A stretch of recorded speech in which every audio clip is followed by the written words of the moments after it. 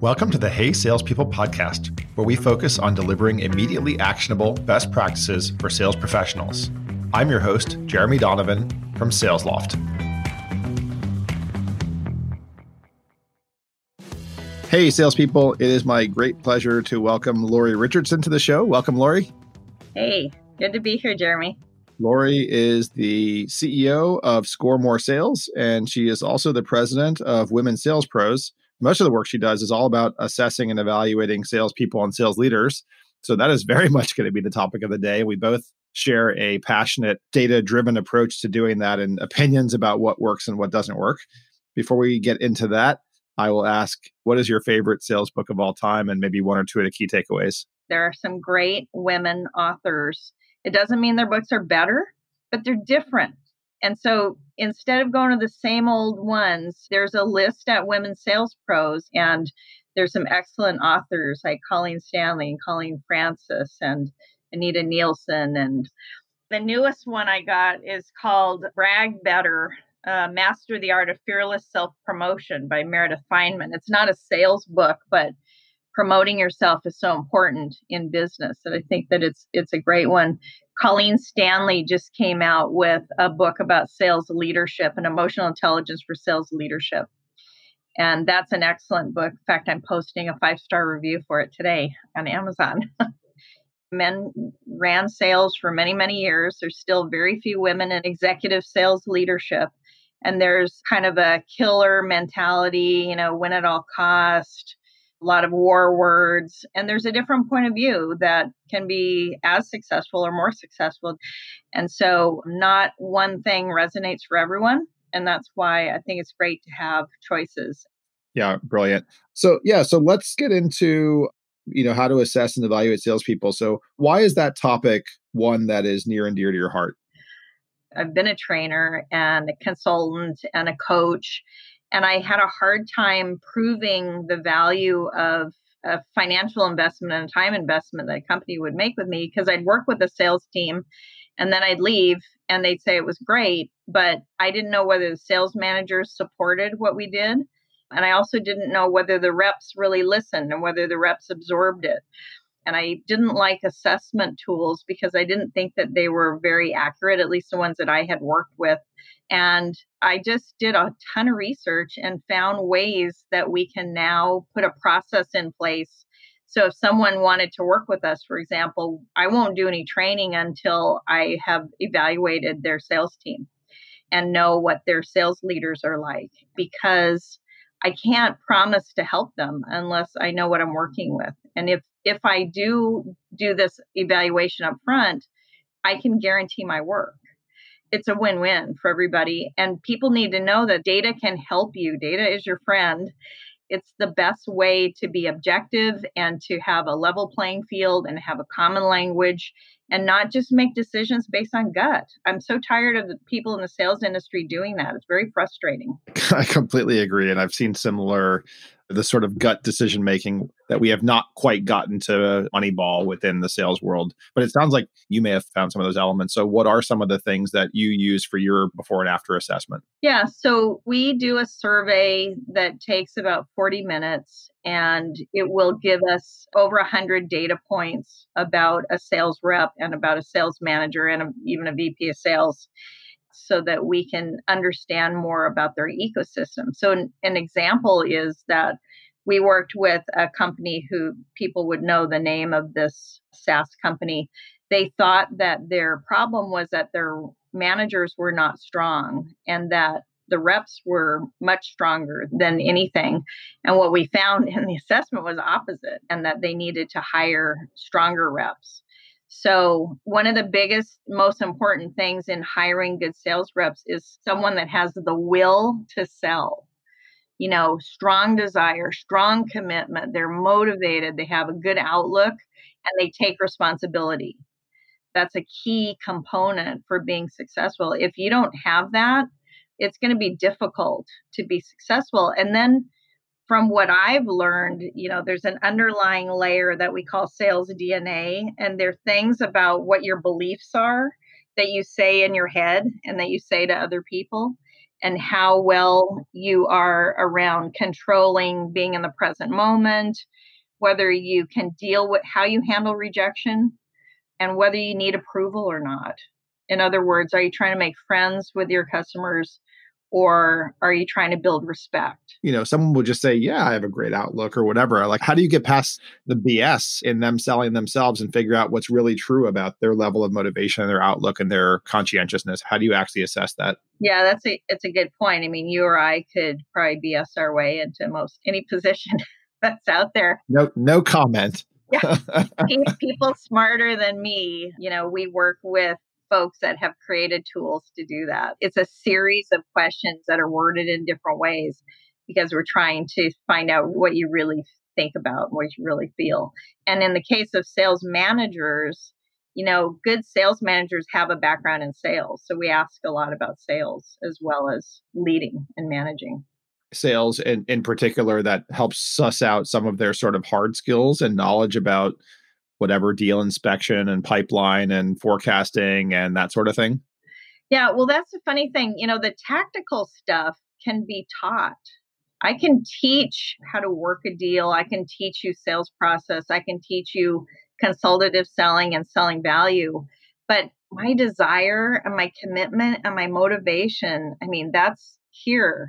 That's deep in me. And if I don't have that, I've rarely seen anyone just come along and go from not being motivated and not having a good outlook to suddenly being taught how to do that. I just haven't seen it. I don't know if you ever have, but. No, I agree. That's a very, very hard thing to teach. I'm a big fan of this article that was referenced in this book written by Laszlo Bock, who was the head of HR over at Google until he started his own thing. I think the book is called Work Rules, I believe. Incredible book. And he cites this academic article that said there are basically three things that you can effectively assess that are predictive of job performance. They correlate with job performance. One is IQ, right, which can't be taught. The other is conscientiousness, which, by the time you're in your 20s, 30s, 40s, 50s, what have you, is hard to affect. And then the third thing is basically a test of job skill. So I'm with you. I think that you can definitely teach the job skills and different processes. We already know this, right? Someone could be a bad AE one place and be a great AE somewhere else and vice versa.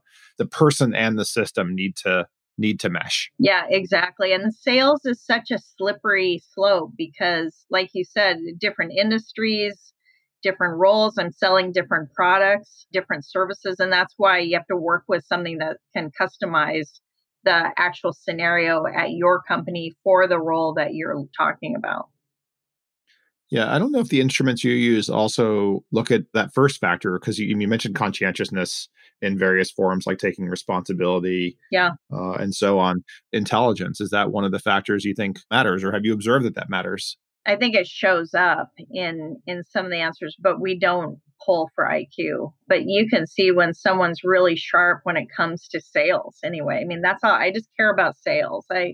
I'm not looking for a future CEO. I'm looking for someone who can sell and will sell. Very similar to athletes. You see immense talent, but someone doesn't apply themselves. They just don't care. I watched The Last Dance, which is Michael Jordan's series, which I loved, and Dennis Rodman. He had immense talent, but he didn't have that drive. He had to be surrounded by people that say, you can do it, go take a vacation, come back, you'll be great. And then he was successful under the right circumstance, but on his own, that guy was, he went from team to team. And it's the same in sales. You can be really strong, but if I don't want to make calls today, if I don't feel like I'm not inspired to hit my number or to exceed it or to help the company grow, it doesn't matter how talented I am. Yeah, I definitely come to the conclusion that there really is the confluence of three things. It's ability, hard work, and luck. All three matter, and you can be two of the three and not successful. What about for managers? It's very common, right? You take your highest performing salesperson, you move them to manager, and then some succeed and some fail.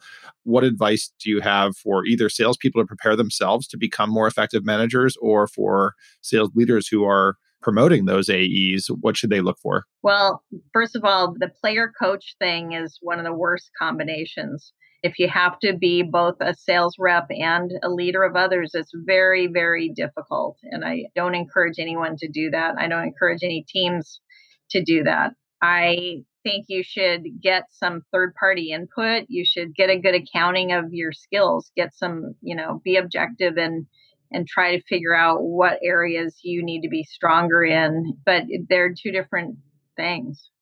Since you have a data-driven approach, I'm sure you will go in, you'll stack rank, let's say, sales managers from top to bottom, and then interview and assess the top, figure out what they're doing and what's different about them versus the bottom. What are some of those specific factors that you look for if you were to, let's say you're hiring the next sales manager? What do you look for? Right. Well, you're still looking for strong desire, strong commitment, and responsibility. Holding people accountable is huge, and not striving for the need for approval. If you're a manager and you want to be liked, it's very hard to be respected by your sales team and to get your sales reps to do what they say they're going to do and hold them accountable if you're really focusing on being liked. So the same things with sales DNA, underlying factors, as well as, really the will to be successful. What does it mean to not hold people accountable? Why does that happen more frequently than we would hope? It's a good question. Sometimes people think that if you hire a salesperson, they're just going to self-motivate and they're just going to do their thing. And every salesperson needs coaching. Every salesperson needs feedback. It doesn't matter how long they've been there, how strong they are. We're human beings. We're dealing with other human beings. We're dealing with a lot of different scenarios and pivots and messaging and services. And, we need feedback and we need coaching and accountability. Yeah. I mean, I have a theory here, which it brings us full circle to women authors, which is Kim Scott Malone's book, Radical Candor, which is another just must read. And it talks about the degree to which you care and also the degree to which you hold people accountable. And there's this one quadrant that she refers to as ruinous empathy, which is like you care deeply, but you're not holding people accountable. We want to be friendly. We want to be conflict averse. And we think that we're doing somebody a favor by not challenging them, by not holding them accountable, by not calling them out. It turns out that is actually doing that person an incredible disservice. Yeah. I've lost a client that way where the leadership will not hold the reps accountable. Either because they're a family business or there's some extenuating somebody's been there a long time. And I mean, if you follow the guidelines, people will self-select out. If you suddenly make me accountable and I'm not really good at what I do, I'm going to tell you, you know what, Jeremy, I don't think I like this as much as I used to. Could I look at maybe another role? Or maybe I'm just going to go do something else. But you're going to make my life better, not worse, by letting me opt out because I'm really doing something I don't want to do. Sales is like sometimes a black hole. It's like you don't really know what's going on. Things are swirling around, but unless we're measuring things as we go along, we don't know. Totally with you. On the sidebar note, I found my SDR study, a few pieces to flesh that out is your college rank, like where you went to school does not matter. What your degree was generally does not matter. The things for SDRs that do matter are that you had 2 to 3 years of prior work experience, and then what your prior role was. Career switchers, particularly people who come from recruiting, make for great SDRs. The people who don't tend to work out are people who maybe moved in from customer success.